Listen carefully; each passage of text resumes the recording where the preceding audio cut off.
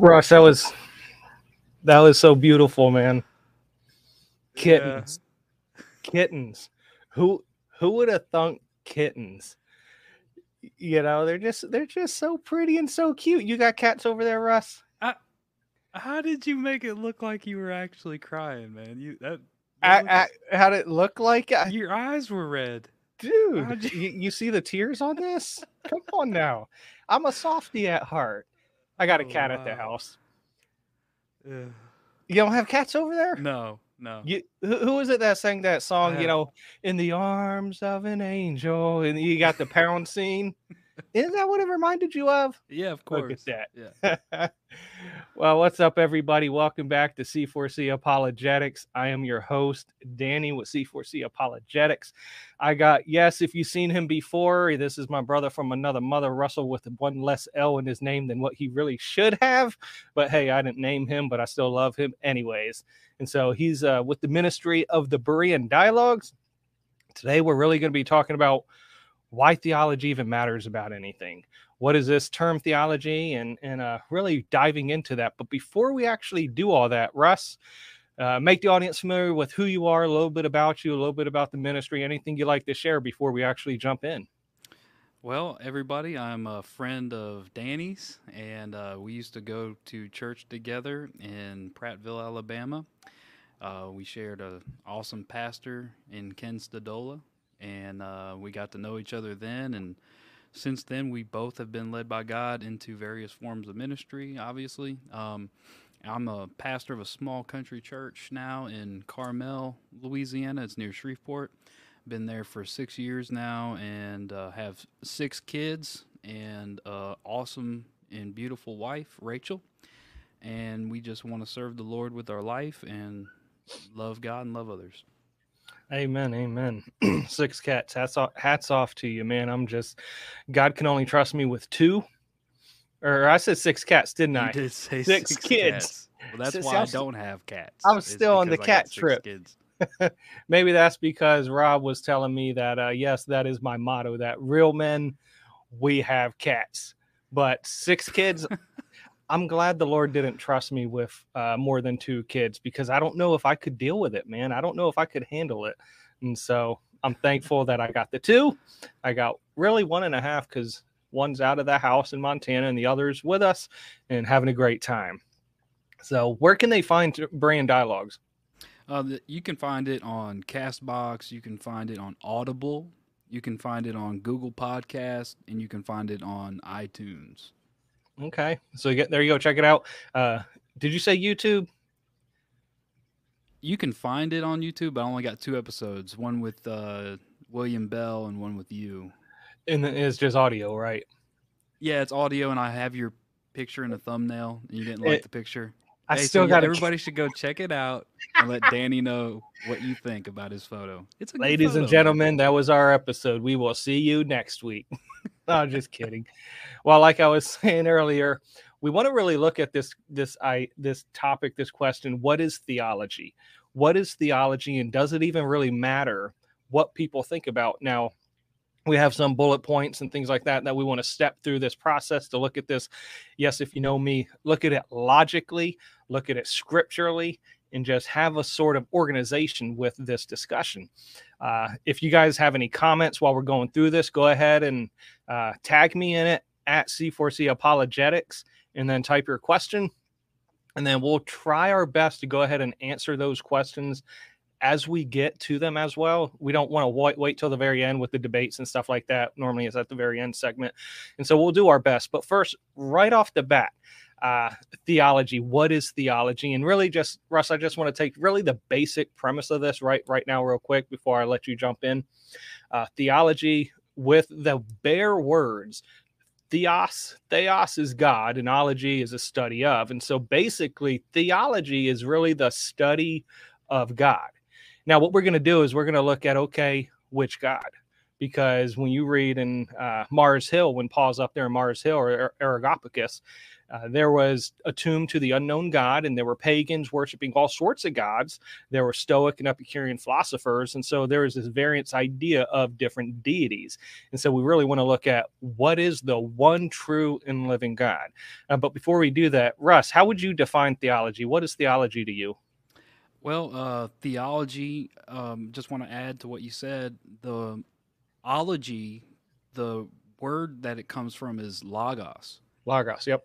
So it's really, to me, and I share this opinion with others as well, but it's the study of the words of God and the words about God.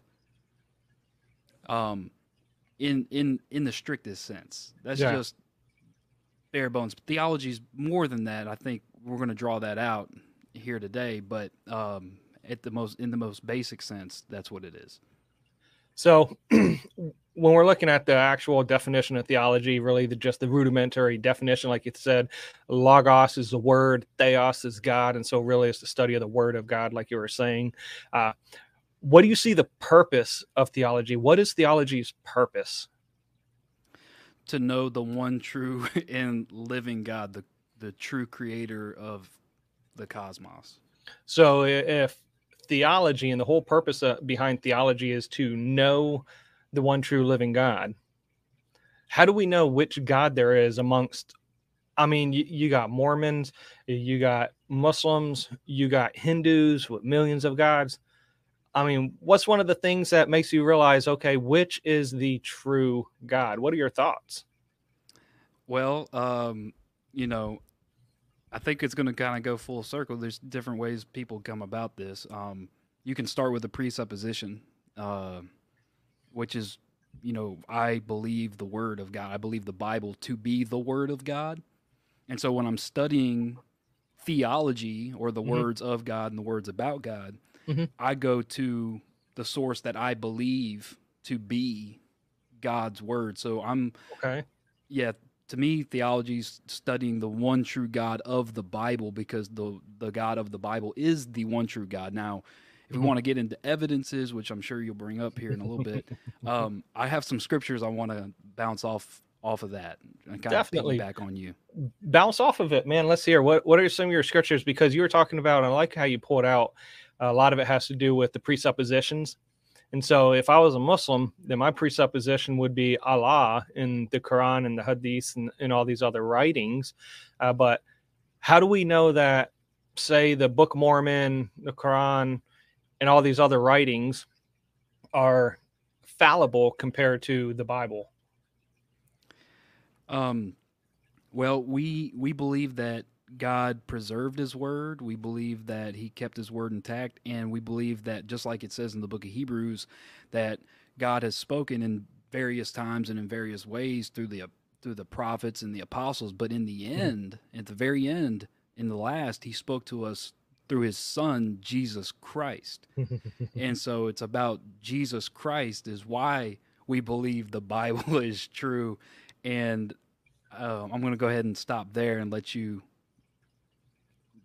bring in your bullet point there. Oh, no. So one thing, when you were pointing out the aspect of looking at scripture and the infallibility and the preservation of the word, and even before we get to Jesus, because I know in the Old Testament there was prophecies of the Messiah, there was prophecies of Jesus, but in the Old Testament they had scripture, they had the writings, they had the Tanakh, which was made up of the Torah and the prophets and the writings. And people always say, okay, if you had a skeptic, what book of the Bible would you lead them to? What book of the Bible would you give them to read to find out who is God? And most people will turn to the Gospel of John, because it's by far the most evangelistic book in the Bible. I, on the other hand, am a little different, because if I'm looking at a skeptic, I'm looking at somebody that doesn't really trust the Word of God anyways. And when I'm thinking about that, I'm thinking of Daniel chapter 11. So if anybody out there has never read Daniel chapter 11, I would highly encourage you to take some time to look at it and study it, and look at the history behind it as well. Not the history of Daniel per se, but the history of the Greek kingdom. Because in Daniel chapter 11, it talks about this mighty king in verse 3 that's going to stand up and will rule with great dominion. Then in verse 4, Daniel chapter 6 or Daniel 11 says, and when he shall stand up, his kingdom shall be broken and shall be divided toward the four winds of heaven, and not to his posterity. And so what this is talking about, this is actually talking about Alexander the Great. This is talking about Alexander the Great hundreds of years before he was even born. And in Daniel chapter 11, it reveals the fact not only would this king rise and rule Greece, but also that he would die and his kingdom would be split to four parts. You have Lysimachus, you have Cassander, you have Ptolemy, and you have Seleucid. And those are the four kingdoms that made up the Greek Empire at that time. And so you get this prophecy hundreds of years before it even happened of Alexander the Great in this aspect. But not only that, you get later in those verses as well, you get insight into the Ptolemaic and the Seleucid empires in different aspects that are happening, such as the marriage union between Bernice of Ptolemy's kingdom and Antiochus, I believe it's the second of the Seleucid kingdom, showing that there was this marriage union between the north and the south, king of the north and the south in Daniel 11 for this pact of unity. And things like that can't be made up. This is prophesied, and then this has been fulfilled hundreds of years after the fact. And so Daniel, specifically even Daniel chapter 11, let alone all the other visions in the book of Daniel, are so important to go ahead and see prophecy fulfilled, which no other religious book has prophecies fulfilled like Scripture does. Right. And so for me, that's fascinating. But then he brought up the aspect of Jesus as well. And so if I were to ask you, who is Jesus, Russ, how would you answer that? Because that's an important question. Well, Jesus is the second member of the Trinity. He's God the Son. He's the Creator. He's God made flesh, as it's revealed in John chapter 1 and 1:14. And he's the one who came to die on the cross for our sins, and he resurrected from the dead, which is a big deal. Amen. Reason why I asked that question is because I remember years ago, I think you were still living out here as well. We were living over on McQueen Smith over on Heather Drive, and I'm out there and I'm edging my yard, and there's this white van. It's like a creep van. It just pulls up right next to me. I'm outside, and it's one of those old, my daughter calls them kidnapper vans, right? And then out pops two grown adults. And so I'm like, okay, I'm already on back my heels, and they're like, I want to talk to you about Jesus. I was like, okay, bet. I was like, what Jesus you want to talk about? You want to talk about the Mormon Jesus, Jehovah Witness Jesus? You want to talk about the biblical Jesus? Tell me who Jesus is to you. And they had a completely skewed version of the biblical Jesus. And that Jesus does not save. You know, with the Mormon Jesus teaching that he's the spirit brother of Lucifer, with the Jehovah's Witness teaching of Jesus being Michael the Archangel, with Islam teaching that Jesus is just a prophet, a man prophet, if you will, and all the other religions out there. It's fascinating because Jesus is an individual in religion, no matter what religion you go to, that is highly influential, whether you look at Eastern religions or whether you look at Middle Eastern, Far East, whatever the case is. He is somebody that they highly regard. They don't consider him deity, but they do regard him. And that's got to say something very powerful. But like you said, one of the questions as far as apologetics are concerned is a question about doubt. You know, people sometimes they have doubts in their faith and their salvation and God, if you will. And I always find encouragement with John the Baptist, because when John the Baptist, he was the forerunner of Messiah. His main purpose was to baptize people for one main purpose of identifying who the Messiah was. And that's what God told him in John chapter 1. But after that, when John the Baptist was arrested, he was put in prison. He said to the people that came up to him, he was like, is he the Messiah or should we look for another one? So John the Baptist had a doubt at least one moment in his time.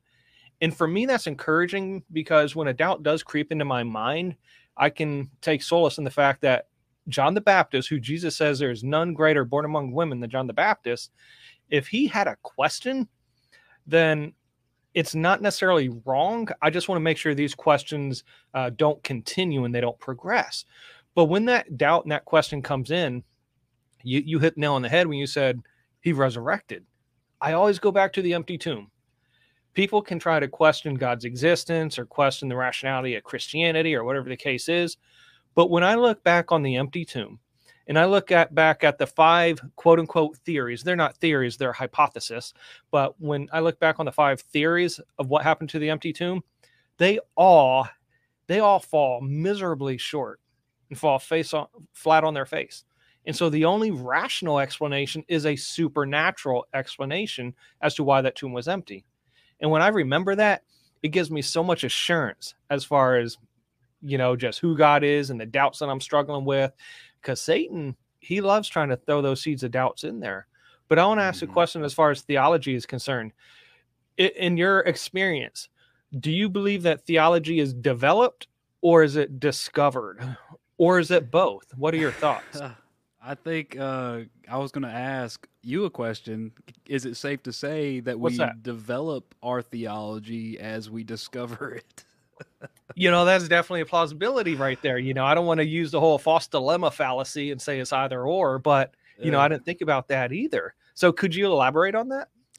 So basically, as we study God's word, and I want to kind of bring this back just a little bit. Mm-hmm. When you were talking about the resurrection mm-hmm. and how that is like the ultimate proof, right? There's some scriptures that I have pulled up that I mm-hmm. want to share and tie it in to what I'm about to say. It says Romans 1:4, it says, speaking of Jesus, and declared to be the Son of God with power according to the Spirit of holiness by the resurrection from the dead. 2 Peter 1:16, speaking of his transfiguration, but still he was an eyewitness. It says, for we have not followed cunningly devised fables when we made known unto you the power and coming of our Lord Jesus Christ, but were eyewitnesses of his majesty. And then in Acts chapter 1, verse 3, it says, to whom, it says, to whom also he showed himself alive after his passion by many infallible proofs, being seen of them 40 days and speaking of the things pertaining to the kingdom of God. Now, me and you aren't eyewitnesses. No. We weren't there. So what we are doing is we're taking the New Testament in the writings of the apostles, and we are making we are putting making a choice to believe that it is accurate and that it is scripture and that it is the word of God, because they were eyewitnesses of these things. Right. And so again, it brings it back full circle to the whole entire foundation of our theology has to be the Bible. It has to be God's preserved word, because you have to start from there and work up from that. It does, even with the resurrection, it goes back. Well, why do we believe in the resurrection? Because we have scriptures that declare the resurrection happened. So it always traces back to the roots, which is the word of God, the scripture. With that being said, how is biblical theology developed or discovered? I believe that as we read things about God's word with our human eyes and with our human intellect, as people that are born again and have the Spirit of God, we need to lean heavily upon his guidance and him opening our eyes, because it's a spiritual book and it's spiritually discerned. And you're not going to be able to get a true understanding going into it with just your own intellect. It has to be led by the Holy Spirit as well. So what you have here now is you have things that are written that are what we call the special revelation of God, or specific revelation of God through his word. And so you have words on paper, right, that you observe with your human eyes, but at the same time you have this relationship, because the word of God is living, it's alive. And so it is God's word, and it's also infused with his spirit and all kinds of things, because Jesus Christ said, the words that I speak unto you, they are spirit and they are life. So there's something about the word of God that's different from just a history book or a math book or the phone book for that matter. Right. So like when you're studying this, it's a personal relationship going on at the same time. And so, you're developing things as you're discovering new things about this this creator that you have this intimate relationship with through Yeah. Jesus Christ. And it's so it as you discover new things about God through his word and through the revealing of the Holy Spirit, or the Holy Spirit revealing things to you, um, it's developed in that way, if that makes any sense. No, that definitely does, because it's not like whenever somebody gets saved and they read scripture that they automatically have theology, or they automatically have a framework of theology, if you will. Uh, and so, no, I definitely agree with that. And especially, I've heard this said before, and I like it, that these are 66 love letters, you know? And like when we talked about earlier, okay, we can understand what is theology, but really we have to figure out, like Pastor Ken here says all the time, you got to try to realize, why do people even care? You know?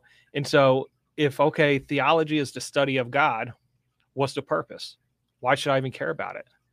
Well, these 66 books are 66 love letters of a personal, infinite God that's reaching down to mankind in love to say, hey, you have a sin problem, but I have a redeemer, you know, and it's all about pointing out who Jesus is. And that's why it's so pivotal when people want to talk about Jesus. I'm the first one that wants to talk about Jesus. But just like in any debate or any apologetics, you got to define your terms. And so, which Jesus do you want to talk about? Because there's only one Jesus out there that's the real Redeemer. And that's what these 66 letters are about. So, the whole purpose of theology is to go ahead and know about this God that loves us and that cares for us, and to send Jesus to die for us so that we could live. And so after that, we come to that. Then we start, like you said, developing this theology, if you will. But it's sad because I think I was telling you this, and I was talking to somebody else earlier, that take, for instance, when the Pharisees went down to John the Baptist when he was baptized in the Jordan River. And they were really trying to figure out, okay, who is this guy doing these baptisms? And we want to investigate this guy. And this individual that was speaking on that passage was saying that the Pharisees and the Sadducees came down because they wanted to be baptized by by John the Baptist. And there's so much reading into the text, and they say that's why John the Baptist said, "Bring fruits worthy of repentance, works worthy of repentance." And that's completely divorced from the context of understanding, okay, why did they go there? And understanding with the Sanhedrin and what the religious leaders had to do in the day whenever there was someone who claimed to be a Messiah, there was an investigation that went on through the religious leaders of the Sanhedrin to go ahead and see if the claims were accurate, and to see if there was any truth to this, to see if he was actually the Messiah. And so when they first went there, they went there to investigate to see, is this John the Baptist the Messiah? And that's why they asked the question. And that's why John Baptist says, there's another one coming after me whose sandals I'm not even worthy to unloose. And so John the Baptist understands what's going on. And then you get to Matthew chapter 7. And I've heard some other people talk about, by the fruit, you will know who's a Christian. But the problem with that is Jesus is clearly talking about false prophets. And so when you look at what is a false prophet in the day of Jesus, is somebody that says, thus saith the Lord. It's a different dispensation, different time frame. And then when you even stay within the same passage, I'm sorry, I'm going on a rant, but when you stay within the same passage in Matthew chapter 7, that it says, Jesus says, a good tree cannot bear evil fruit.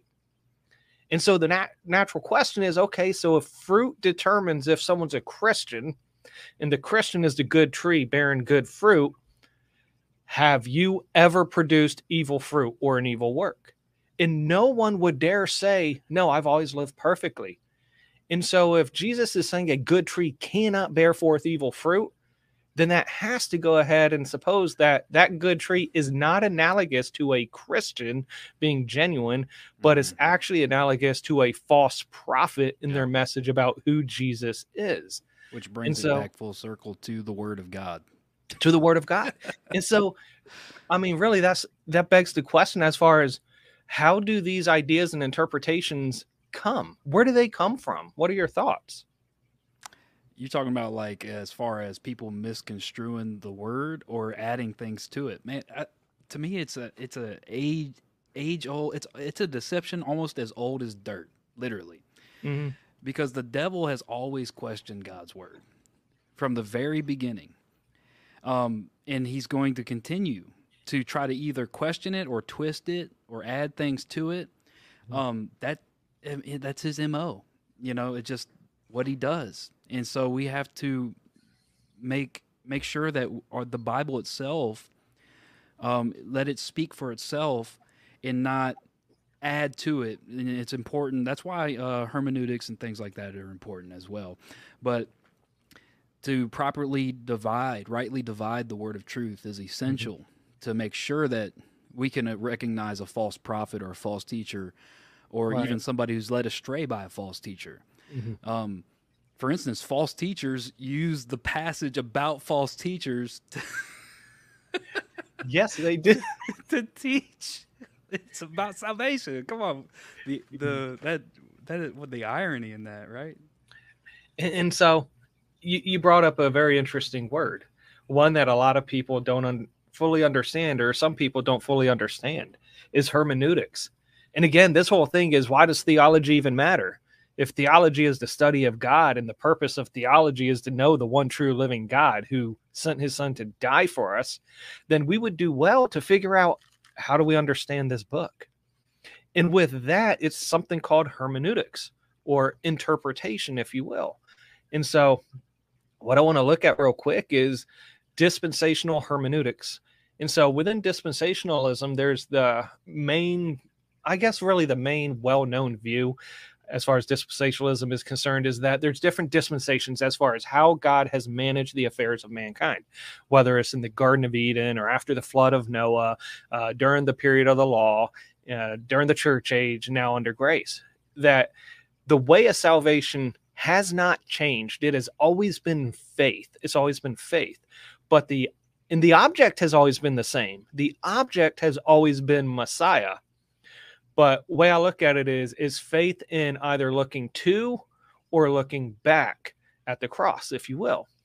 And so when we're considering those things, that's the main overarching aspect of dispensationalism that people understand when they hear this term, is how does God steward mankind over different ages, if you will. But unknown to a lot of people within dispensationalism is an interpretive framework, a hermeneutic framework. Something that has been coined as literal, grammatical, and historical.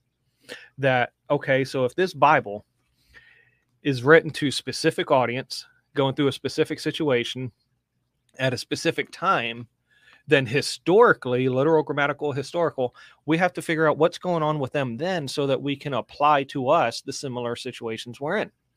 And then we got the aspect of grammatical. Grammatical is the fact that there's words, surprisingly, in the Bible. There's words written, Greek, Hebrew, Aramaic, and then translated in English. And these words have meaning. And so we got to understand, what is the meaning of the words. And then we also have to figure out, okay, the nuances of the verbs. Is it present tense? Is it aorist tense? Whatever the case is. And then we got to look at just how they're used, the context.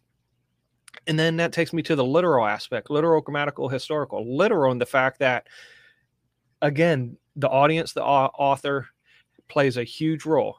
We have to understand the words literally, unless the context dictates otherwise. For instance, if I'm reading in the book of Acts, it's a historical narrative, I'm going to take it like history.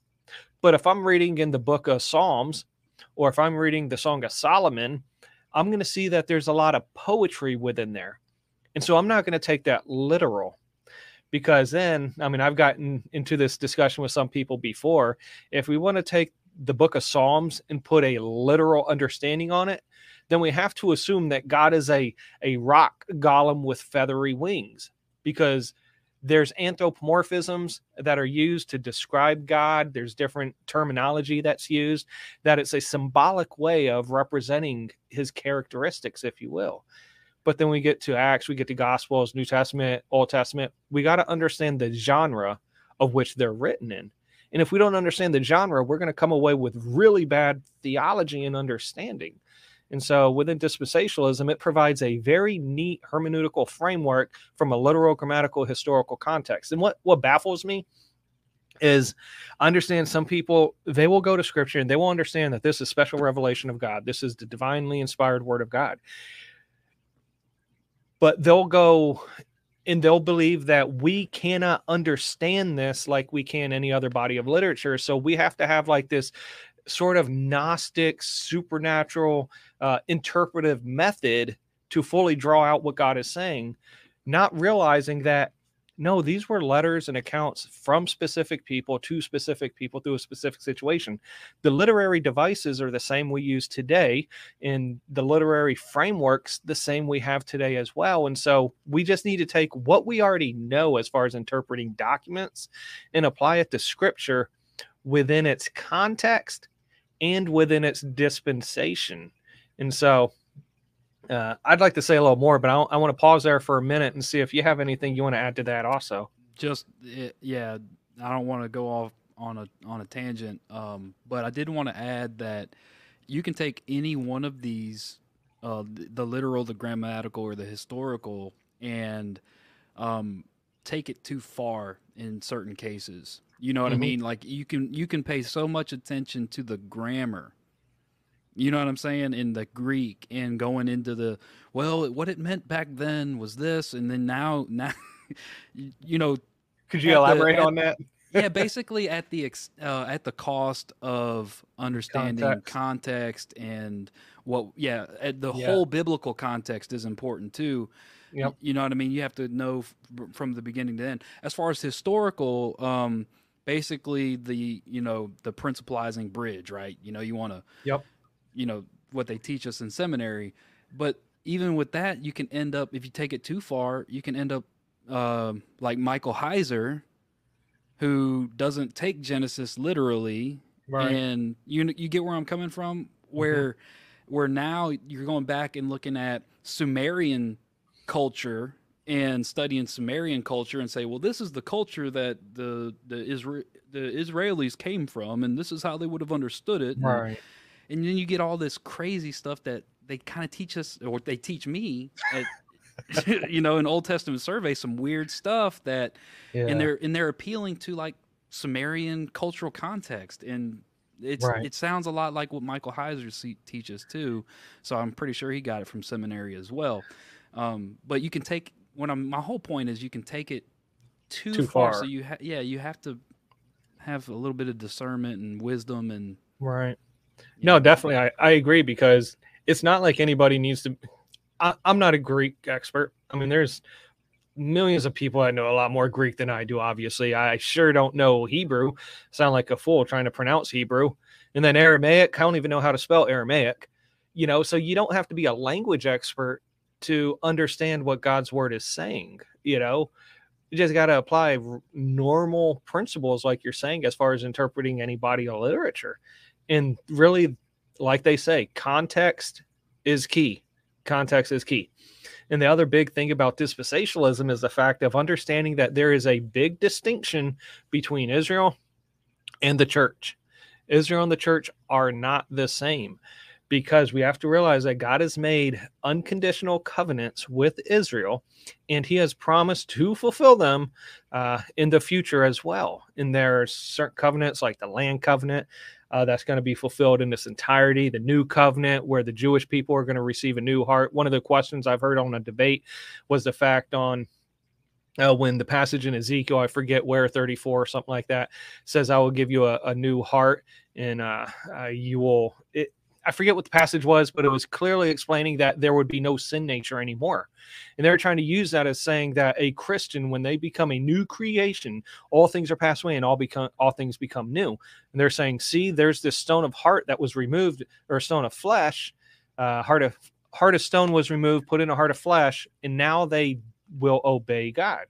But understanding that Ezekiel passage is looking forward to the new covenant during the Messianic kingdom, coupled with Jeremiah 31, I think verses 31 through 33, it clearly reveals this aspect of the new covenant as well, with the Jewish people, whom they will no longer have any need for anybody to teach them their neighbor who Messiah is, because they will all know him and they will keep his word and his commandment.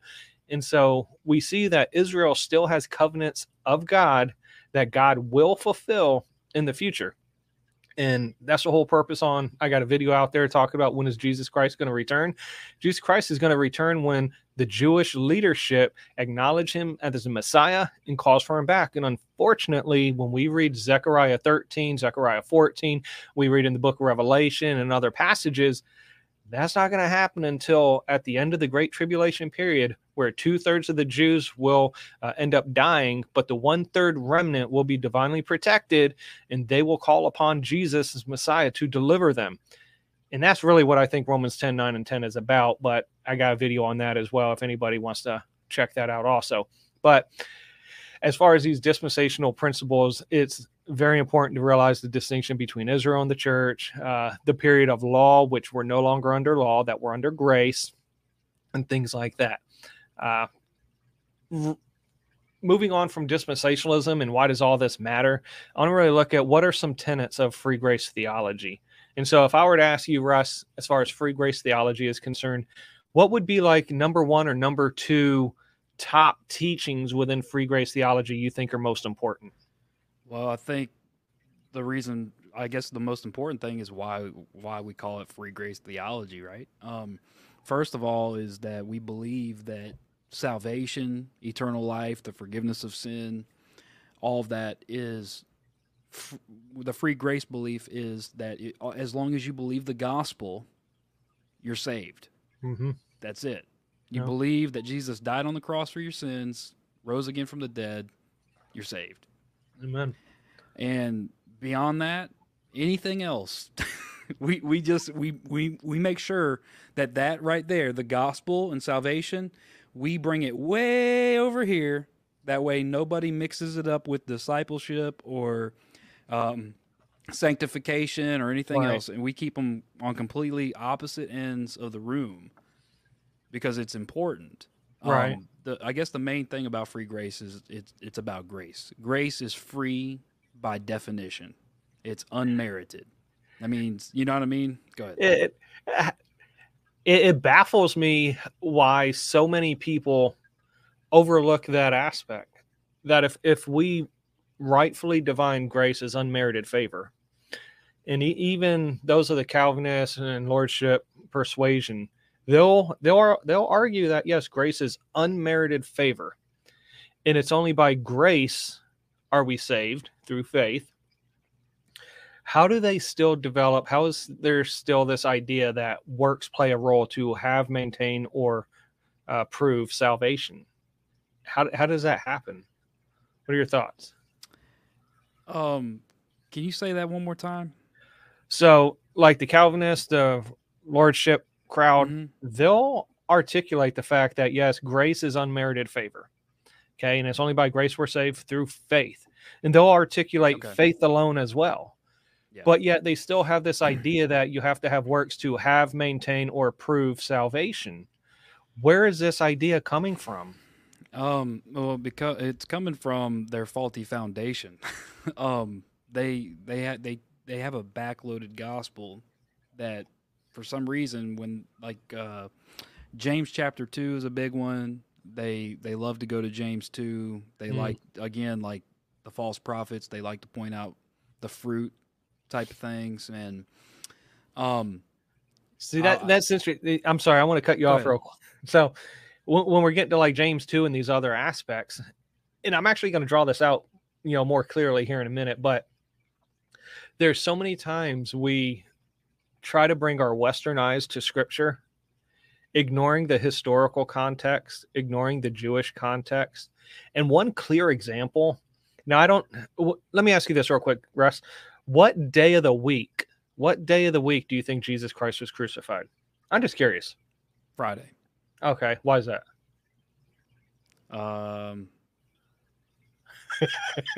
Tradition. Yeah. So, and I bring this up because we use our Western mindset of thinking. Most people that hold to a Wednesday or a Thursday view of crucifixion is only because Jesus says 3 days and 3 nights I'll be in the heart of the earth. That's the only reason why. But what's fascinating is the only gospel that records Jesus says 3 days and 3 nights, the only gospel is the Gospel of Matthew. And the Gospel of Matthew is written to a Jewish audience. Every other gospel that references when Jesus is going to rise, they say the third day. Mm-hmm. They don't say 3 days and 3 nights. They say the third day. And so if you have a Wednesday or a Thursday crucifixion, you really, when you map it out, you don't get a third day resurrection. The fact that Matthew's writing to a Jewish audience, he's using an idiom or a figure of speech where part of a day is considered equal to the whole. And so to the Jewish mindset, 3 days and 3 nights is the same thing as saying rising on the third day for the Gentile audience. And so a lot of times we're bringing our Western mindset into scripture. And so if you were to ask me, why do I believe in a Friday crucifixion? It's because Jesus promised he was going to rise on the third day. If he crucified on Friday before sundown, that's day one. Then you get Friday sundown to Saturday sundown, that's day two. And then you get Sunday morning, that's the third day. And that's the only way you get the third day resurrection. But that's having a Jewish understanding to this aspect. And so, I'm sorry, I just wanted to stop right there real quick and cut you off. But no, that's fine. No. What are your thoughts as far as going back to what you were saying, as far as putting in theology or philosophy?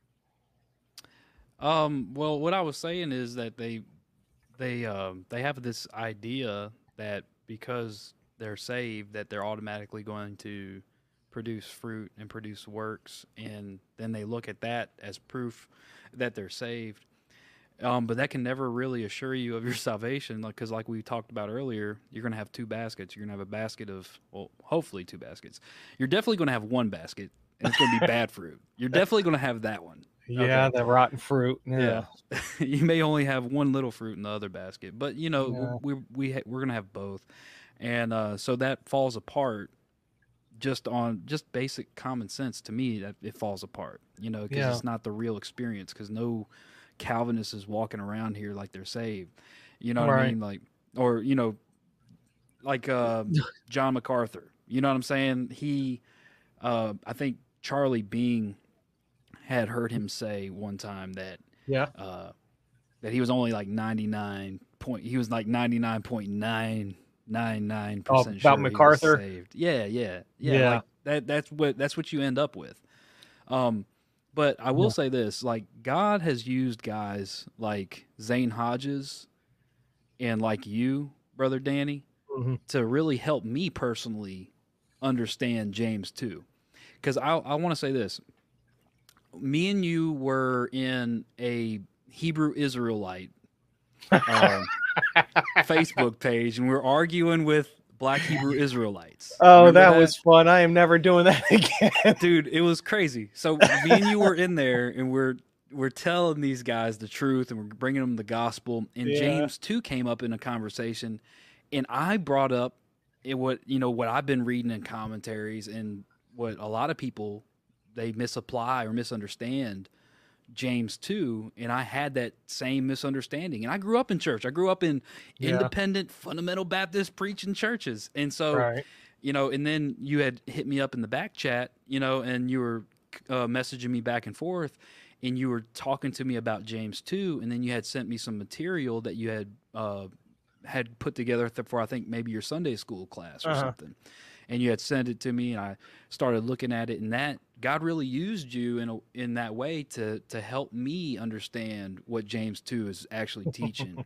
And Zane Hodges, on my quest for understanding James 2, to the best of my ability, I found Zane Hodges, and he has a series on YouTube that's super old. It looks like it was, I don't know. It was like faded out. Everything was in black and white. I don't know.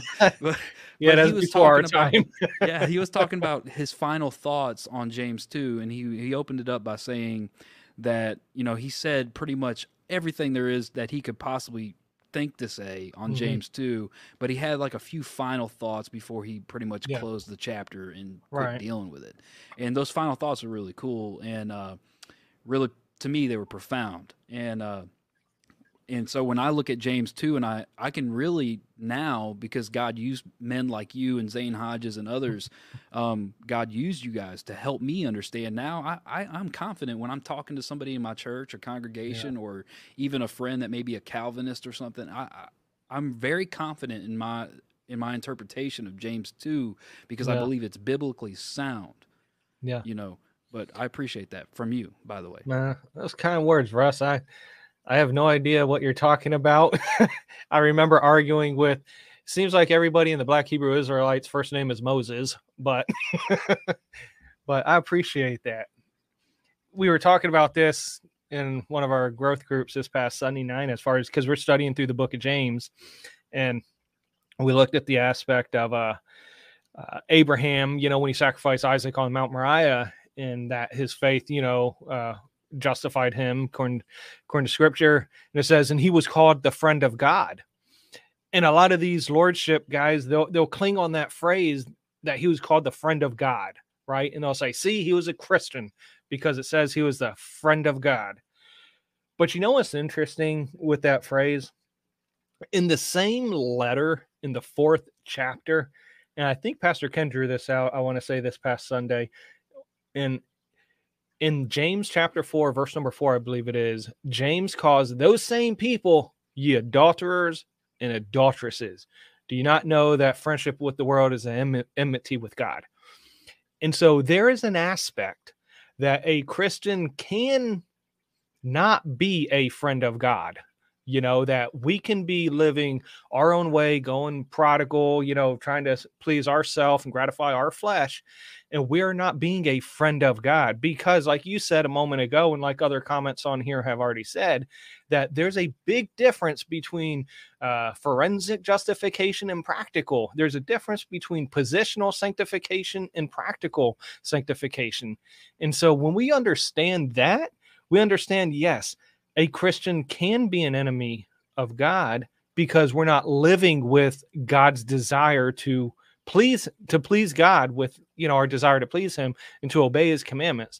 And so too many times the lordship, they'll cling on little phrases like that. He was called the friend of God, or his works justified him, and they want to prove their theology. I call it philosophical theology, where they're inserting their thoughts, their man philosophy into scripture, similar to eisegesis. But when we're looking at what are the basic tenets of free grace theology, you mentioned grace, and it's got to be free. And you talked about faith alone. I want to stick on this aspect of positional and practical sanctification. This was completely eye-opening to me. I've always thought and heard of sanctification just being, sanctification is our progress of getting more like Christ, and we get over one hill, then okay, we have another hill to get over and we're get more like Christ. But there's always been a couple passages that really baffled me where the author writes to the audience that you are sanctified, you are sanctified, you are saints. And it always baffled me is like, if sanctification is a progress, then why is he saying you are already sanctified? Because I know I'm not perfect. And so when I think it was Dr. Charlie Bing, he had pointed out the fact that there's a positional sanctification and a practical sanctification, and understanding the difference between the two, and one that we are positionally secure and set apart with God and his family, and the other we are practically set apart by God for works to serve him and things like that. So there's a practical aspect of living a Christian life to look more like Christ, and there's a positional one that we are in Christ, and that helped allow me to understand the difference as far as why does this say you are sanctified as opposed to your being. And so that really was eye-opening for me. So free grace theology, one of the big things is there's a big distinction between discipleship and discipline. A lot of times there's an aspect of discipleship within free grace theology, rightfully say, because, hey, we can go prodigal and we need somebody to come alongside and disciple people. But then we also teach that God will bring discipline to the wayward Christian. It's part of rehabilitation. It's part of his ministry of reconciliation to us to bring us back into a right fellowship with him. It's not because we're not saved. It's because just like a good father, I would discipline my kids to get them to do corrective behavior, correct their action. And it's the same thing. And so within free grace theology, it allows for us to have not only discipleship, but also discipline. And so when we're being charged with being antinomian and saying, hey, we teach a licentiousness and you could just have a license to sin, Well, in essence, yes, because our eternal life is not predicated on the sin that I do, because Jesus paid it all on that cross 2,000 years ago. When I accepted the free gift of eternal life, he paid all those sins, past, present, and future. But free grace theology does not condone license to sin. We do teach that you have got to get, in right fellowship with God. You want to serve God, because Jesus says, by all this will all men know you're my disciples if you have love for one another. So we got to love each other. Jesus says in the Beatitudes, we need to let our light shine so that people can see our good works and glorify the Father in heaven. And Jesus says, if you love me, keep my commandments. So the big difference is we don't do works for salvation, but we do works because of salvation. It's a totally different motive. Yeah. And that really is going to bring me into my next thought. And I just want to take this one real quick, Ross, while you take some time, if you want to think about this yourself. What are my hangups with Calvinism and Lordship salvation? I'm not even going to talk about Arminianism, but I want to talk about these two branches of theology.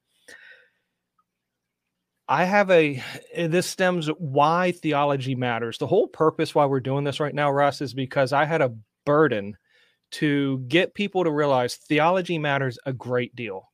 If God wrote 66 love letters to us to reveal himself to us, it is very important to rightly divide the word of truth to know what is he saying. And so why do I have issues with Calvinism and Lordship? Well, I've already talked about the fact that there's a lot of times they're reading into the text on Matthew 7 and James 2 and other passages, 1 Corinthians 13:5, examine yourselves to see whether you're in the faith. There's a difference between being in the faith and being Christ.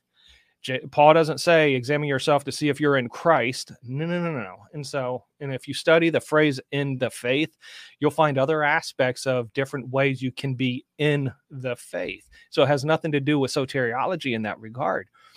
But when we really look at Calvinism and Lordship and their view on works and what role works play, number one, it's always subjective. How many good works do I have to do? How good of a work does it have to be done? How frequent do I have to do these works? Then not only that, we have to look at what does this do to evangelism? When I first really got involved in trying to study Calvinism really hard, I had a really good close friend of mine. And he was a hardcore Calvinist. He was a big Johnny Mack fan. And I loved the guy. He was a Christian. He was very outspoken about his faith. I loved him. He was a great apologist and stuff like that.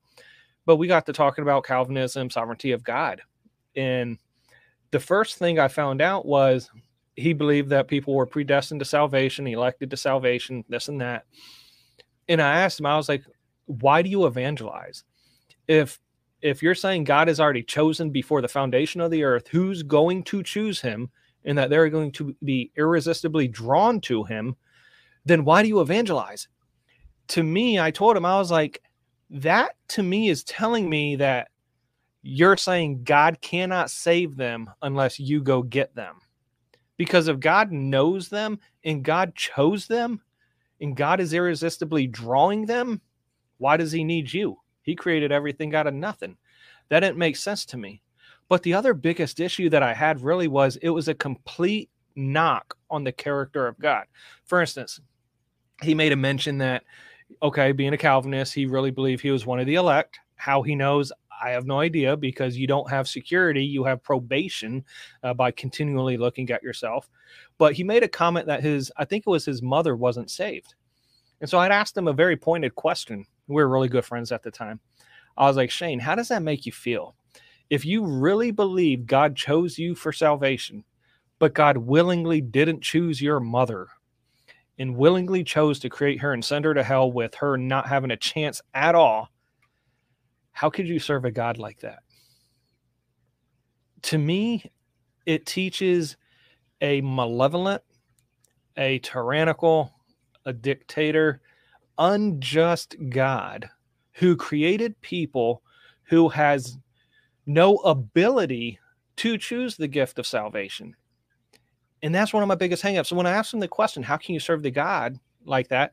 He chalks it up to, oh, I'm the clay, he's the potter. What's the clay going to say to the potter? I am what he does, and the sovereignty of God and this and that. And my biggest hangup is how they make God's character to be so evil and unjust. Now, I don't believe every Calvinist will hold to this view or lordship, but that when I'm dealing with Calvinists, those are mainly who I'm dealing with. And so those are my big hangups. And then the last thing is really when you're getting into the lordship, their assurance of salvation has to be predicated on their ability to do works. You know, I trust John 3:16. John 3:16, for God so loved the world that he gave his only begotten son, that whosoever believeth in him and does works has everlasting life. See, my translation doesn't have and have works. My translation says, look and live. You have eternal life. 1 John chapter 5, verse number 13. These things are written that you may know that you have eternal life. And so I have assurance of my salvation because not of what I could do, because I'll fail every single week.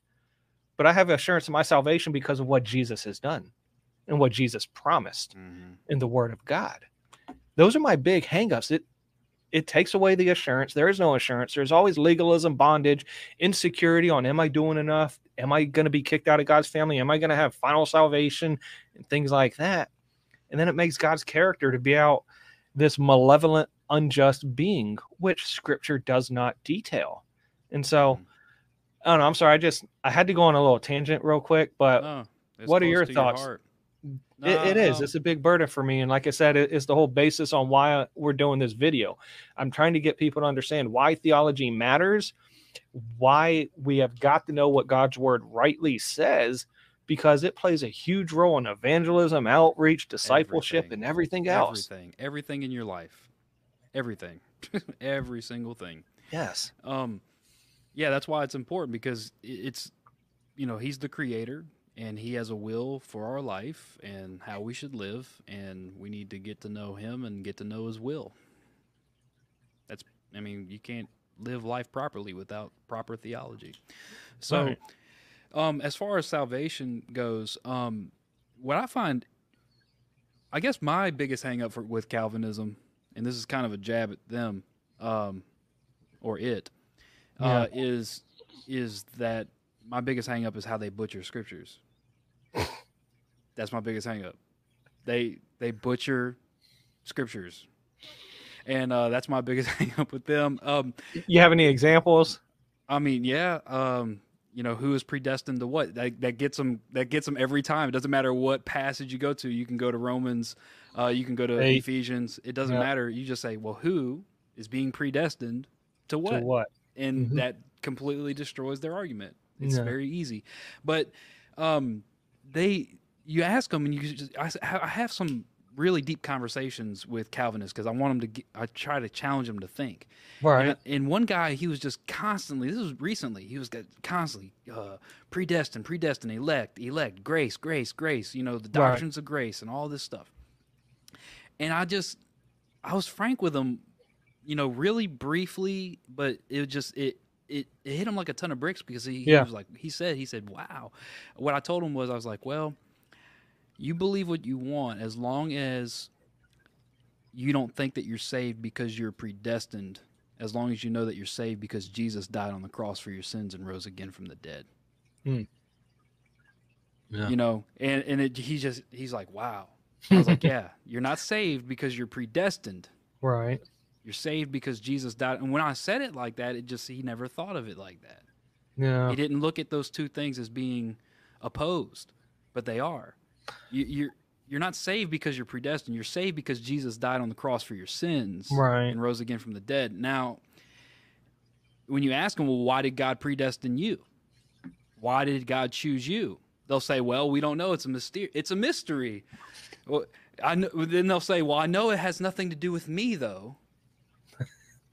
Like, okay, then what else could it be? Was it arbitrary? Did God just flip a coin?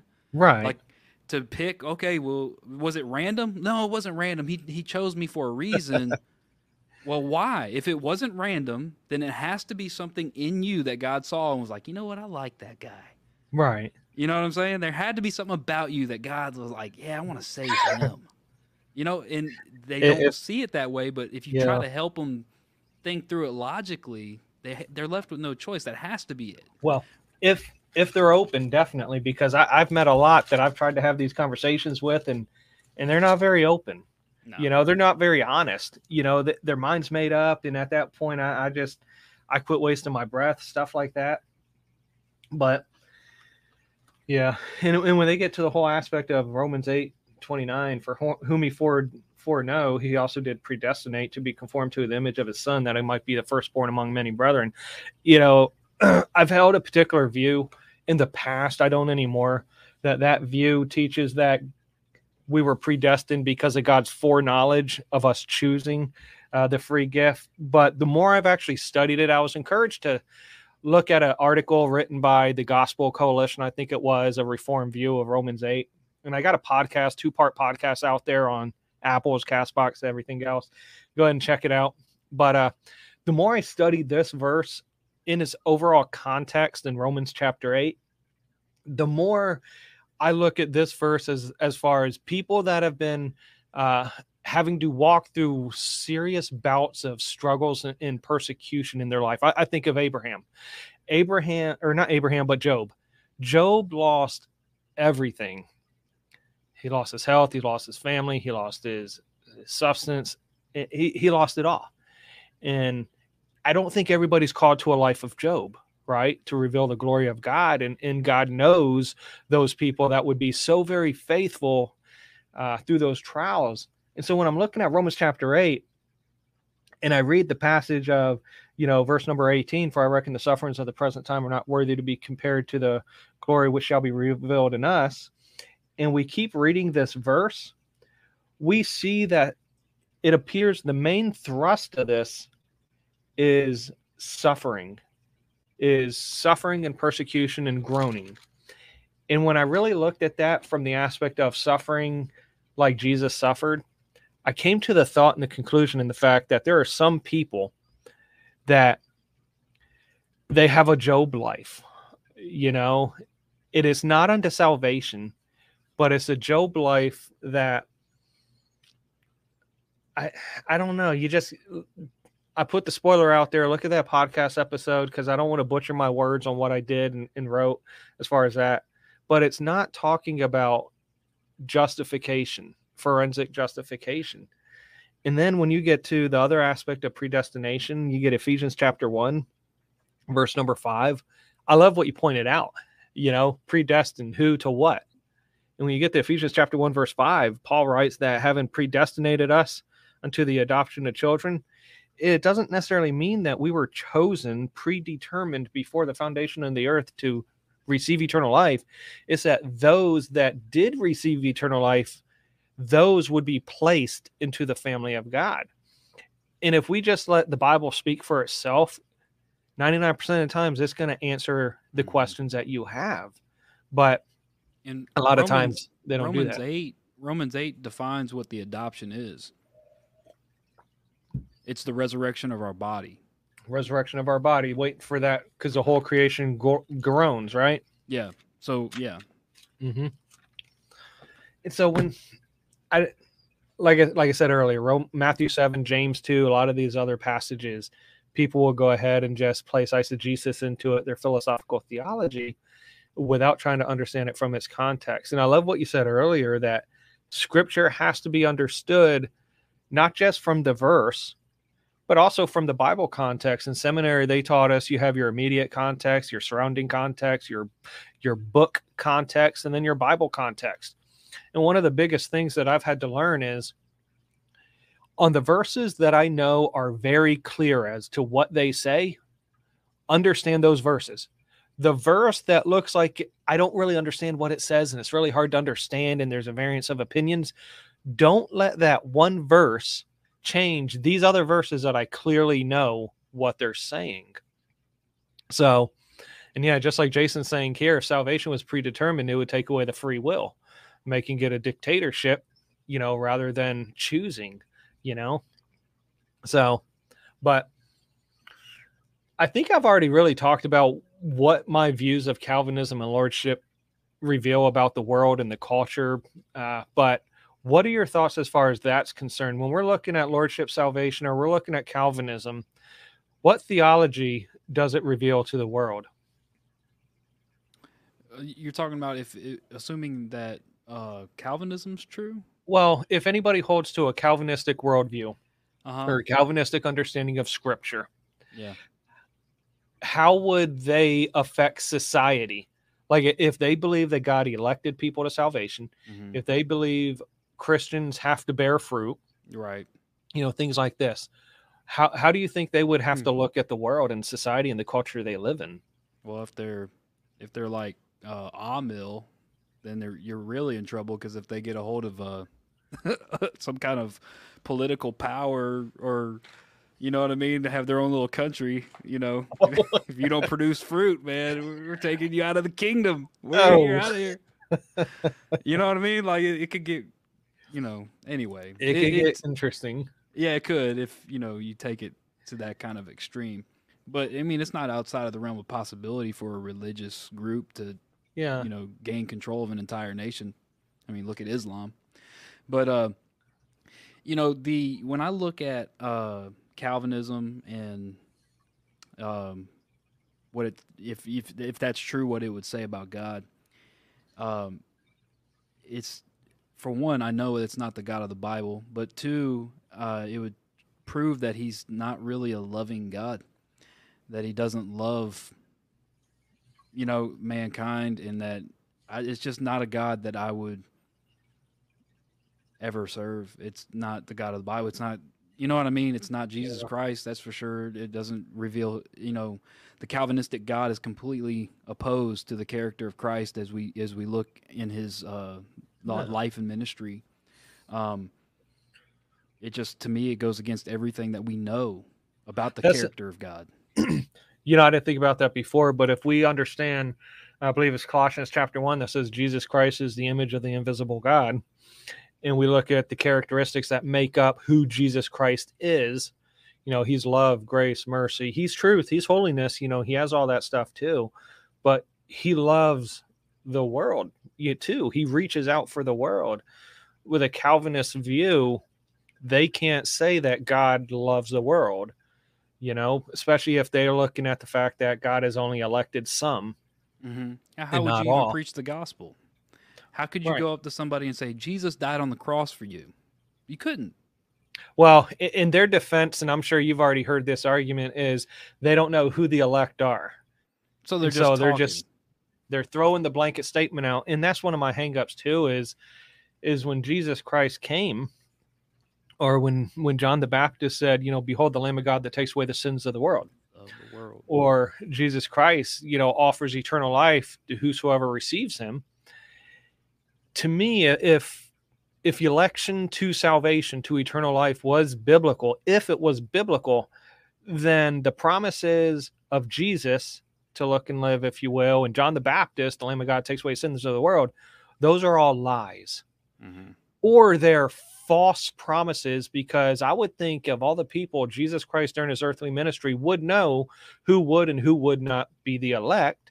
And so if he's given this blanket statement out there, believe in me, if they're not the elect, he's giving a false sense of salvation. But we know that's not the Jesus of Scripture either. And so Right. I'm thankful for that. But it makes Jesus out to be either a liar, or B, it makes Jesus out to be this person that has this false blanket waiver, blanket statement, blanket request that he knows people aren't going to believe. Mm-hmm. Yeah, and the whole goal of the Messiah, like even like as far as like the Genesis foundation, when you look at that, Right. in Adam all die. Right. God promised to save Adam. Like he wants to redeem Adam kind. Not just, you get what I'm saying? He wants to redeem his creation. Right. If Adam's going to be sort of like equivalent to mankind, if you Yes. will. Yeah. You get where I'm coming from with that? Yeah. Because yeah. So when Jesus comes and he goes, well, I want to save you, but not you, and not you, and not you, then it's not, it doesn't fit with, we all died in Adam, and the whole redemption plan from the beginning is to redeem the mankind Right. from falling. It's not just to redeem some of mankind. He wants to redeem all of mankind. Right. But under the when we understand what mankind is and how God created us, we have a will.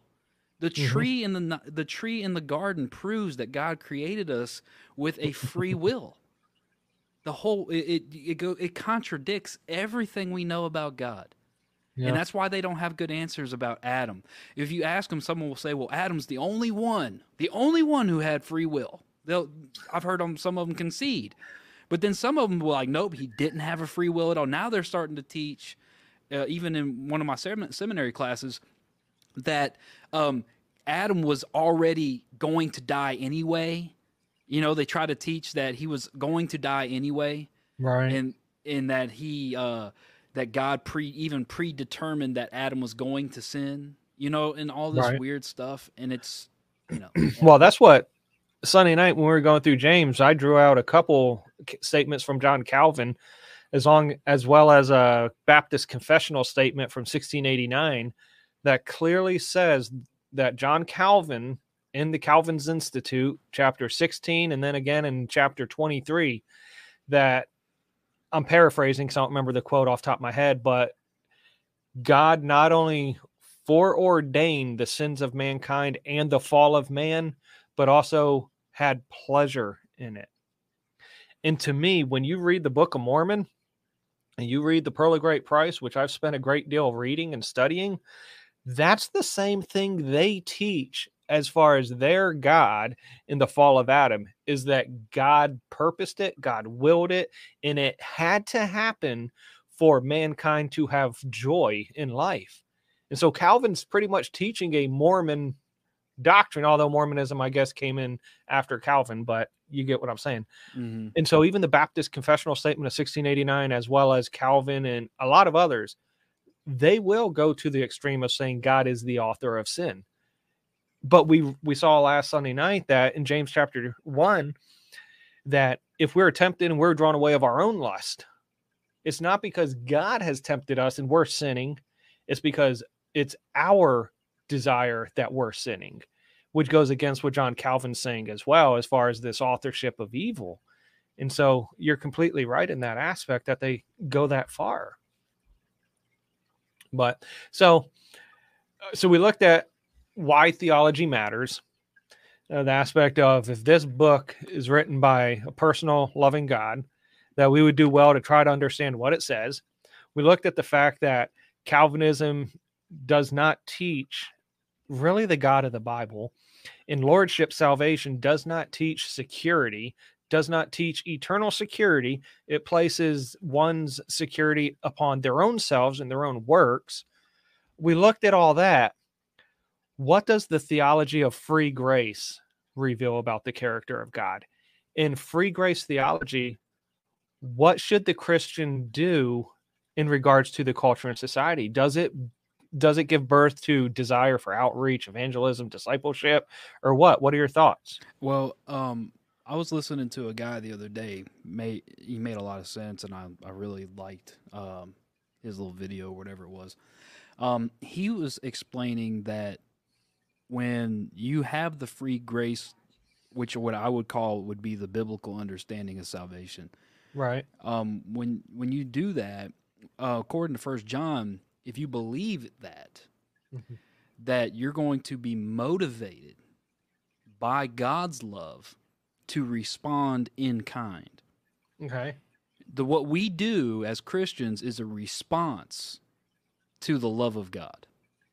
And when you understand that it's given to you freely, right? And it's given to you by grace, then in response you should, love God. But, it's not that we loved him, but that he first loved us. Right. And we perceive the love of God. That love of God motivates us. But I think what I'm trying to say is that only the free grace perspective has the true understanding of what God's love is. You know what I mean? I think that Calvinists are more focused on predestination and they limit the love of God. Right. Whereas a free grace person, they understand that Jesus came to die for the whole world and that there are people that are on their way to hell that Jesus loves. And so that motivates us. You see Yeah. what I'm saying? Because we Yeah. were on our way to hell. Yeah. Calvinist doesn't think that they were ever in danger of hell. Right. They don't even believe that they were saved from hell, really. You know what I mean? But as a free grace guy, you know that before you were saved, you were on your way to hell, but Jesus died on the cross for your sins. You believed it. Now you're on your way to heaven. He saved you from a place that you were going. Calvinists, they don't believe that. They can't, because it goes against what they teach. But yeah, of course it will motivate you to soul win, and it makes the Great Commission actually makes sense. And with Calvinism, it doesn't make any sense. Like, why is he doing this? Why is he wasting my time? Yeah. You know what I mean? Like, why is he putting me through this? Because everybody's just gonna be saved anyway. Right. But with the free grace view, you properly understand God's love, and so you can properly respond in kind, and you properly understand the need for other people to be saved as well and to believe the gospel. Because if not, they're going to go to hell. It seems like every time when a lordship or Calvinist, they'll bring up the idea of works for salvation. And they bring up this aspect that a Christian has to have works to have, maintain, or prove genuine salvation. They don't leave room for the child evangelism. Okay, so bear with me. So there's a lot of people that get saved at a young age because children, they're so much more open to the freeness of the gift of eternal life. And so if a child gets saved at 7, 8, 9 years old, do you really think they know really what immoral living is? And so if a child gets saved 7, 8, 9 years old, and say they get saved through the Operation Christmas Child, we're about here at the church. Well, I'm not going to say anything, but say Operation Christmas Child is happening and they receive a shoebox and they hear the gospel presented to it, the free gift of eternal life, and they choose the gift of eternal life, and they get saved because of that shoebox that somebody sends and commits into prayer. And so say this is over in Africa or Middle East, whatever the case is. But guess what? They might have a little discipleship program right after that, but then they got years of growth. If there's not a solid church out there, if there's not a solid Christian community out there, or any type of Christian, there's no discipleship. Free grace teaches the need for discipleship so that people, when they go astray or when they go prodigal, or when they're trying to learn how to live and look like Christ, people can come alongside them and disciple them and show them what Jesus looks like and how to work in this situation, that situation, whatever the case is.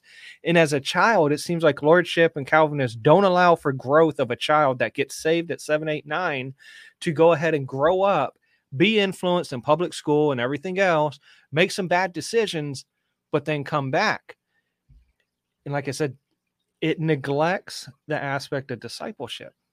And I wouldn't be where I am today, first and foremost, without Jesus and the Holy Spirit enabling me and giving me victory over certain areas of my life. But also, I wouldn't be who I am today without some key people that discipled me, such as my wife, who burdened me to get to church and get my head out of the sand.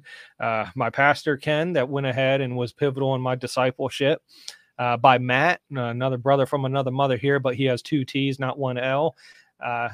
So there's been people who are invested in getting me to where I am. And that's one of the beauties as well as free grace theology. It places emphasis on discipleship so that we can continue to look more and more like Christ. And like I said, I was teaching a while back on discipleship on a Wednesday night.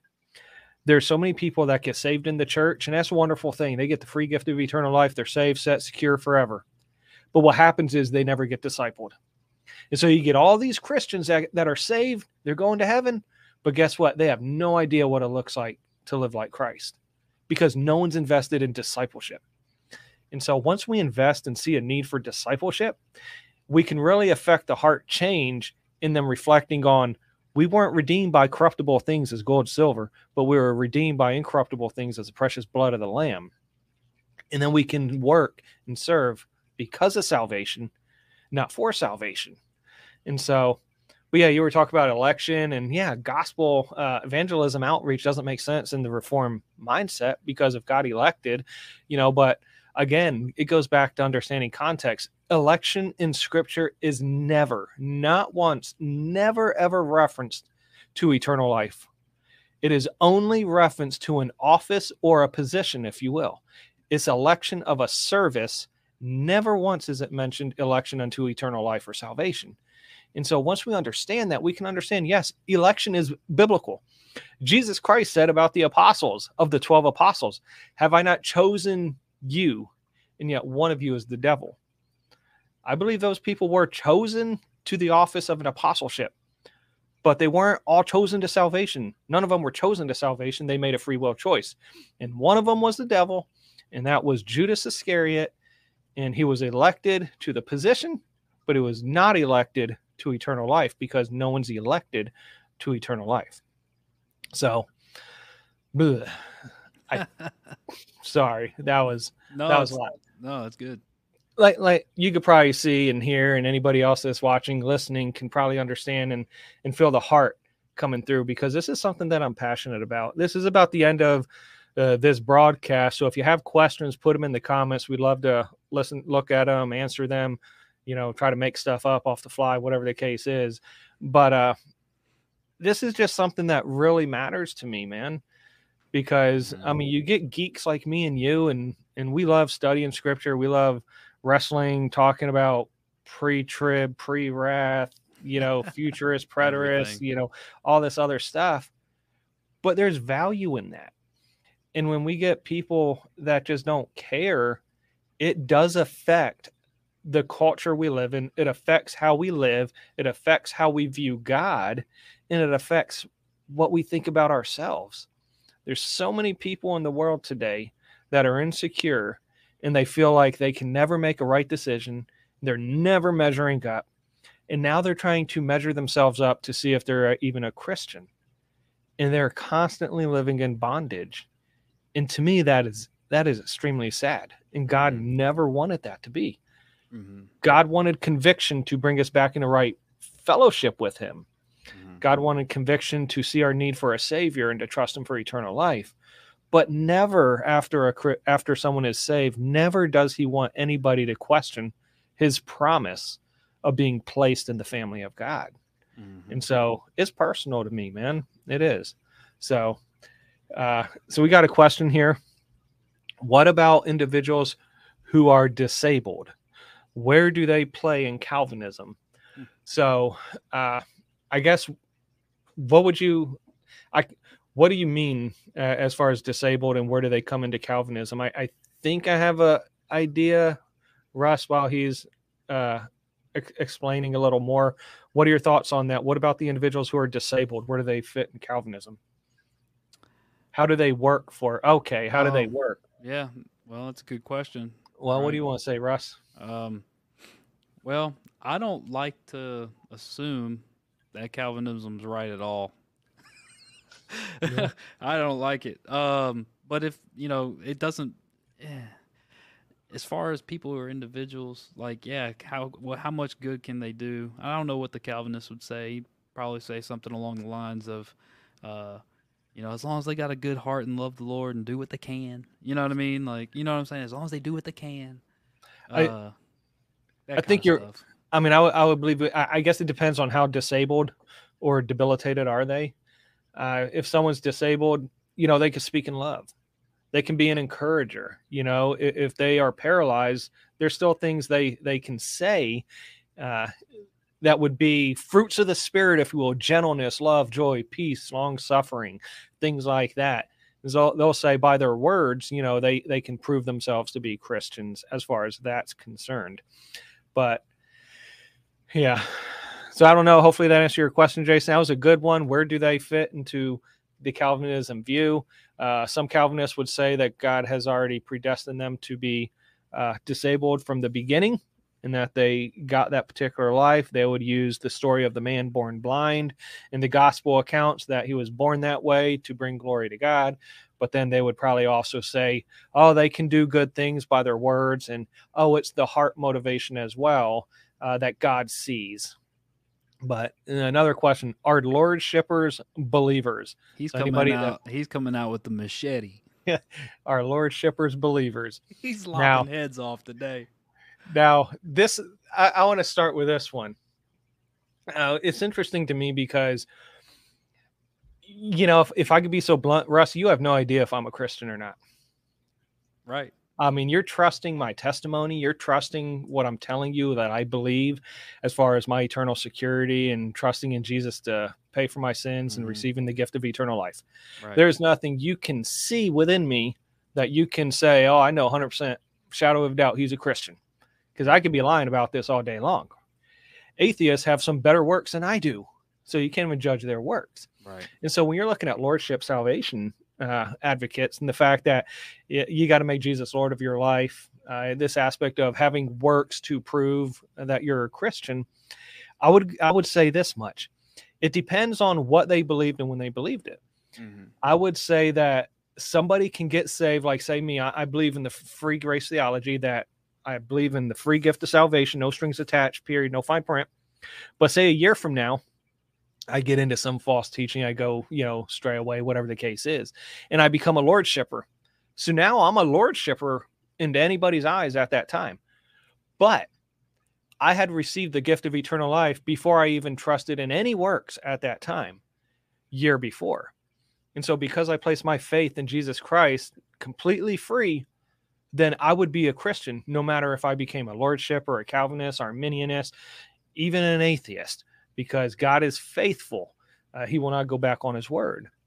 But if we're looking at a fact, if somebody starts off I don't think anybody really starts off as a lordshipper, to be honest, but maybe someone is evangelized under a lordship teaching, and they say you have to repent, you need to get rid of all of your sins, and then you have to go ahead and make Jesus Lord of your life, and then you could be saved. I believe that's a Galatianized gospel. That's a legalistic gospel. And I do not believe that's the true gospel.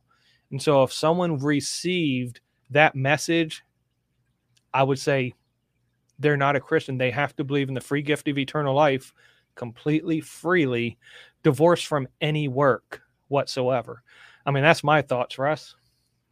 Yeah, I would say if you mean it in the strictest sense, our lordshippers believers, I think, what Danny said, I would agree with 100%. Our lordshippers saved. Yeah, it depends on what they believed when they believed it. But as far as are they believers, I would ask believers in what?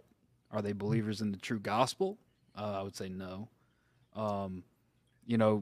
Because predestination and lordship salvation kind of go hand in hand, and it's just one end from the other. Predestination is the beginning, lordship is the follow up. You know what I mean? Like making him the Lord of your life and stuff like that. But I would say I would ask believing in what exactly. If you mean just by saved, I would have to answer it the same way Danny did. But if our lordshippers believers in the true gospel, I would say no. Right. So another question from Rob. What's your personal opinions on how Christians with little understanding or have not been exposed to hermeneutics and how it applies, asking for those with no education on that subject? What are your personal opinions on how Christians can apply, scripture that don't have the education and stuff like that? What are your thoughts? If I understand what he's asking correctly, just what is your personal opinions on how Christians what? How Christians with a little understanding. Yeah. Rob, you want to add a word or two there? Or have not been exposed to it, hermeneutics and how it applies. Well, let's give Rob a minute to add a word or two. So, Gulfside Ministries, good to see Chris on here. Less question, more comment. Job 42 gives excellent insight, biblical reason why theology matters. He says, it was so that after Yahweh had spoken these words to Job, Yahweh said to Eliphaz the Temanite, my wrath is kindled against you and against your two friends, for you have not spoken of me the thing that is right, as my servant Job has. And so he says, so isn't there a real sense God doesn't like it when we say what is wrong about him? Seems he takes what we talk about him seriously. And no, I 100%, 1,000% agree with that. You know, if especially in James chapter 3, verse number 1, where James says, you know, let not be many masters, for in doing so, they'll incur a stricter judgment. So especially those that have any sort of ministry in teaching or preaching, there's a stricter accountability, if you will, that we're going to have standing before the bema seat of Christ on what we said. But then even just say no one's in the ministry and it's just a Christian that's trying to tell people about God. Yes, it really matters what we're saying, because it's about God's character, God's love, God's reach, things like that. Like you pointed out in Job 42, verse 7, that God cares what is being said. It's like me, my reputation. If someone's going to go out there in society and the culture and they're going to say, oh, Danny was saying this and doing this and that, and oh, the reason why you're going through this trouble is because, number one, he didn't choose you, or number two, he's doing this to you, you know? And I wouldn't like that if someone's trying to name drop me and slander me. And I see the same thing with scripture as well, that no, God does not like that. And obviously we see it in scripture, and he actually brings judgment on people that have done that in the past. And so what are your thoughts, Russ? No, I think I agree with you on that 100%. It looks like Rob has cleared it up a little bit as far as his question goes. What is hermeneutics in layman's terms, and how can I use it in a basic way without a theology degree? Well, I'll go ahead and do the easy part Okay. and talk about what hermeneutics is, and I'll let you explain the practical side, okay? Sure. Anyway, so hermeneutics is basically it's the method of interpretation of the Bible, of the Word of God, and it's like proper hermeneutics. You can look at it as proper guide rails that are going to help you to properly interpret what the Scripture is saying, and that's what Danny was kind of explaining earlier. Different hermeneutical, I guess, guide rails, if you will, in order for us to come to a proper understanding of Scripture. You don't want to take things out of context, for one. You know, that's a hermeneutic. You know, like, don't take things out of its context. Understanding it within its context is key. And so that's a proper hermeneutic. So like that in a nutshell is what hermeneutics is. It's a method of interpretation. But as far as your second part of that question, I'll let Danny go ahead. Well, I mean, you're 100% right in the fact that no one needs they didn't have theology degrees back then either. Now, some people will say, oh, the apostles, they were trained under the greatest, theologian ever. And I would 100% agree with that as well. But Timothy didn't have a theology degree. Barnabas didn't have a theology. And so theology degrees aren't necessary. And I know, Rob, you know that. I mean, you know a lot of scripture, brother. And I miss our conversations. We got to have them again someday. But how do we apply it and use it in a basic way without that particular degree? Really, we hermeneutic all the time. We hermeneutic every day.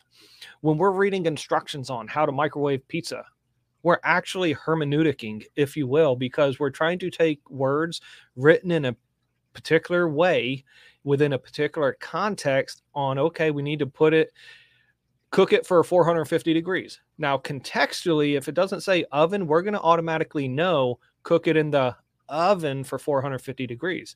So we can use context clues. If you remember any letters you may have written in the past, maybe you were boot camp, stuff like that, and you wrote letters back home to family and friends.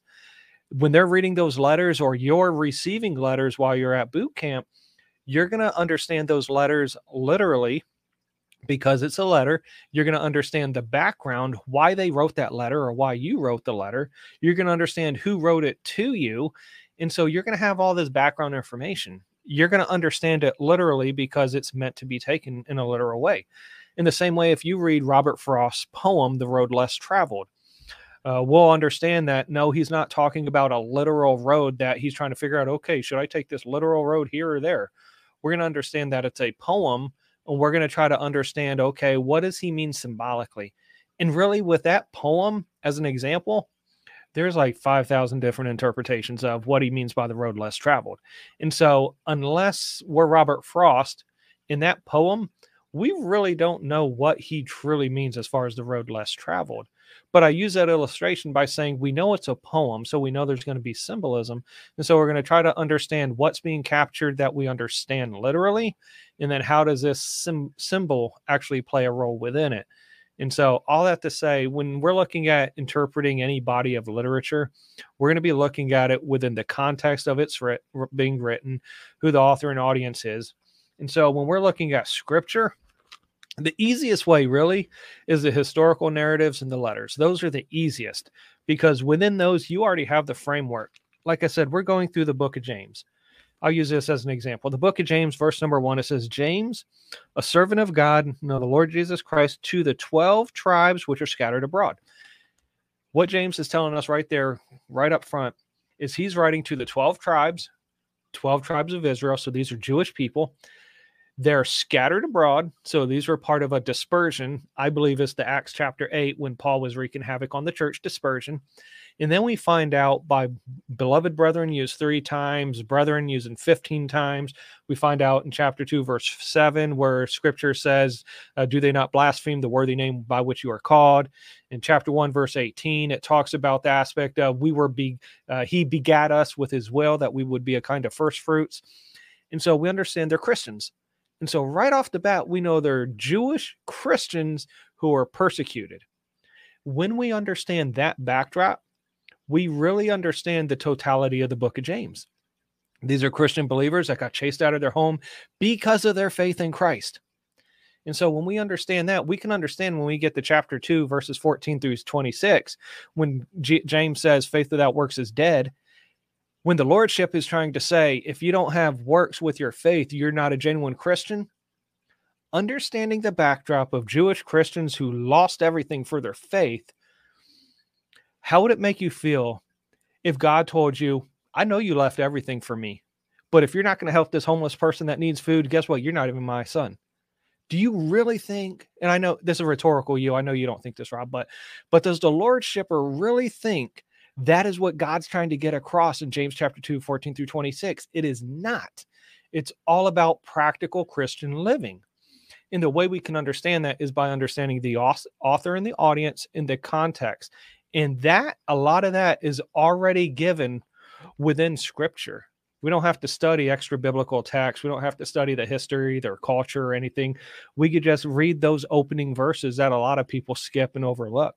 They skip, the introductions, but that's sometimes the most important part. So we can figure out, are these Christians or are these just a regular church, if you will, just made up of mixed unbelievers, believers?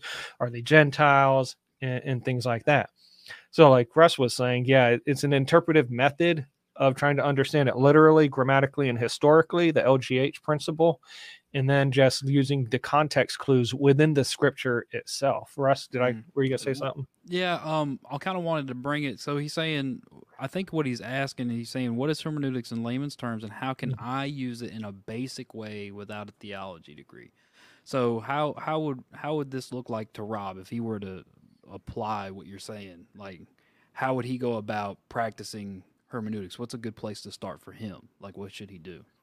Like if we're asking, okay, how do I go ahead and understand scripture a little more clearly? Yeah, like he's saying, like how does a guy like Rob, how would you help him properly interpret scripture in a general, like give him the tools to do it? Yeah, but essentially like what you said and what I said, understanding the context, understanding who the audience is, in reading it as a whole. The chapters and verses, one of the biggest things, chapters and verses are really a detriment. I mean, they're good references, but a lot of times we're going to read chapter 1, then we're going to stop, not realizing that the thought continues into chapter 3, in chapter 2. There's passages in, say, the Olivet Discourse, I think it is, at least the Beatitudes, spans like 3 or 4 chapters. And in order to understand what he says in this particular chapter, we're going to have to go all the way back to the beginning dialogue. What started the conversation? What started the question? And so sometimes it's a matter of reading the book in its entirety, not just reading a passage isolated that provides that clarity in the context. So, proper study and dividing in context. Yeah. So essentially it would be really those main principles. Yeah, I think like you're saying, as far as the principles are concerned, that helped me a lot. is understanding, Rob. If you're looking at a text, if you're looking at James or you're looking at the book of Hebrews or whatever you're looking at, try to find what they call the timeless truth principle. You know what I mean? The timeless truth that is in the Okay, text we talk to about kind of, application now, huh? yeah. Okay, yeah. Yeah, so you want to go into the book and try to find a timeless principle, right? You want to find the truth that's not only true for the original people that the letter was written to, but you want to try to find the truth that also applies to you and me today in 2022 living in America, and you want to find that timeless principle and then apply it to your life. And that's part, that's, I guess, one of the main functions of hermeneutics, right? Is to do So, that. yeah, I'm gonna see if I have it over here yet. I passed it out in my James study, but basically, if anybody's looking for a really good book as far as how to interpret and study scripture, trying to find out how do we apply scripture is one of the most important aspects of it.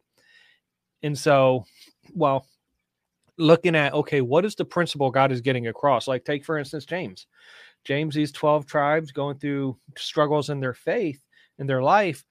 Okay, so when we go through struggles in our life, our circumstances, our trials, using the principles we find in James, God doesn't want the believers in James's day to shut down, to go ahead and start worrying about themselves and neglecting others. And so when we're going through our trials, we need to too not shut ourselves down and be introverted. We need to still have this external focus to apply those principles.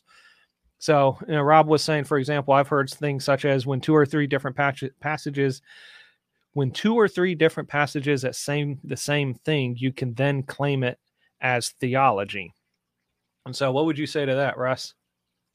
I don't know every truth claim off the top of my head in the Bible to be able to say that every truth claim is backed up two or three times. Um, you know what I'm saying? I'm pretty Right. comfortable assuming that it probably is, repeated more than once. But I'm always kind of leery to say, you know, Right. I think dogmatically no, never, or yes, always. I think what's important is understanding the difference between a descriptive passage and a prescriptive passage. And so the difference is there are some verses are merely describing. They're descriptive. They're describing what is happening. These are mainly found in your historical narratives, if you will. So history, you can never develop theology. You can't develop theology based on, back it up. History doesn't develop doctrine. History illustrates doctrine. And that's a big thing. So understanding that some passages in scripture are merely descriptive. What is happening? What's happening in the culture? What's happening in the history? Moses is going to the Red Sea. They're stuck between the Red Sea and the Pharaoh's armies behind him. It's describing how Moses is lifting his staff and God is parting the water. We can't develop theology based on that principle. Now, there are some passages in there that are prescriptive. They are prescribing actions. And this is mostly what the New Testament is. Much of the Old Testament is descriptive, but much of the New Testament is prescriptive, prescribing courses of actions in ways we live our life. And so understanding the difference between the descriptive and the prescriptive passages, I think would help in applying to our lives as well. And like Jason pointed out, asking the Holy Spirit for understanding before reading and through prayer, of course, it's a good place to start. Final answer is going to start with prayer.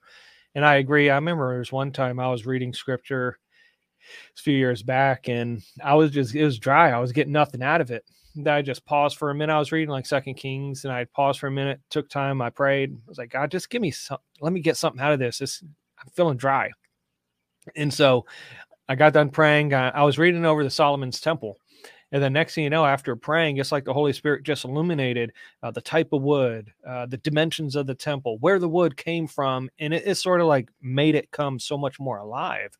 And so, yes, Jason, completely agree that the Yeah. Spirit's role is to teach and illuminate the word in our life. And so Yeah. that is a He's very important absolutely aspect. right. That you can't launch without that. You know what I mean? You have to. Um, that's 100%. That's awesome. Yep. So, all right. So give it about another minute. If anybody else has any other questions, like I said, we can keep making stuff up, and pretend like we know what we're talking about. But otherwise, let me know if you saw the intro. Did you like the kittens? The kittens were so cute, weren't they, Russ? No. Are you a kitten hater? I don't know if I don't like disdain kittens. I don't hold grudges against kittens. I don't have any animosity towards kittens. I know. But they're. What's that? The last question, Danny. What beard? Dude, I was just. Hey, I was literally thinking the same thing. What kind of hair gel do you use? Are you a Dapper Dan man? You talk about my beard oil. You like it, Russ? You like it, Rob? I've been switching. There's a beard oil that I've been trying to get for a long time. It's actually from Japan. It's some Japanese samurai type beard oil. I forget what it's called, but it's never in stock anymore. What are you using now? Viking butter or something? No, what I'm using right now is actually Gillette. I haven't used Jack Black yet. There's a couple I haven't tried because beard oil is expensive. They're expensive. But right now I'm using Gillette. But I've used beard balm. I've used beard butter. I've used beard oil. And so I'm sticking with beard oil right now. So, and yes, thank you. At least somebody's coming with me that kittens are cute.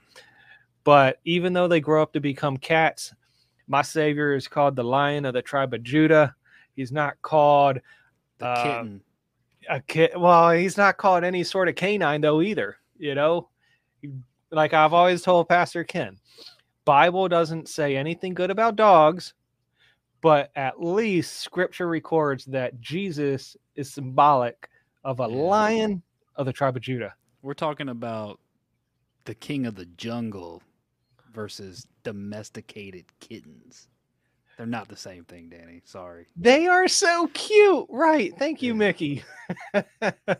So I thought you were live at your house. Got some more kittens. They were laughing. No, we're up at the church right now. It's easier. I got a couple dogs up at the house. That would be a little loud. Are you going to be an old creepy cat man? Between me and my daughter, we're probably going to be the creepy cat people. We're going to be the crazy cat lady and guy. But they're just so cute. So, well, if nobody's got any other questions, this been close to 2 hours. So, Russ, any shout outs as far as where can they find you and repeat? No, man, I just want to say hi to everybody, and we appreciate all the love and prayers, and we love y'all. And over there at Odd Baptist, I see Ken McClure out in the crowd. Love you, brother. And saw Ken Stadola out there earlier. Love you too. And yeah, I want to tell everybody they're actually out front. I made them all go outside, and Rachel decided to pitch a tent out front and let them do s'mores. So they're having a good time tonight. That's awesome. Well, just because everybody loves kittens, what's coming up. Until next time, God bless.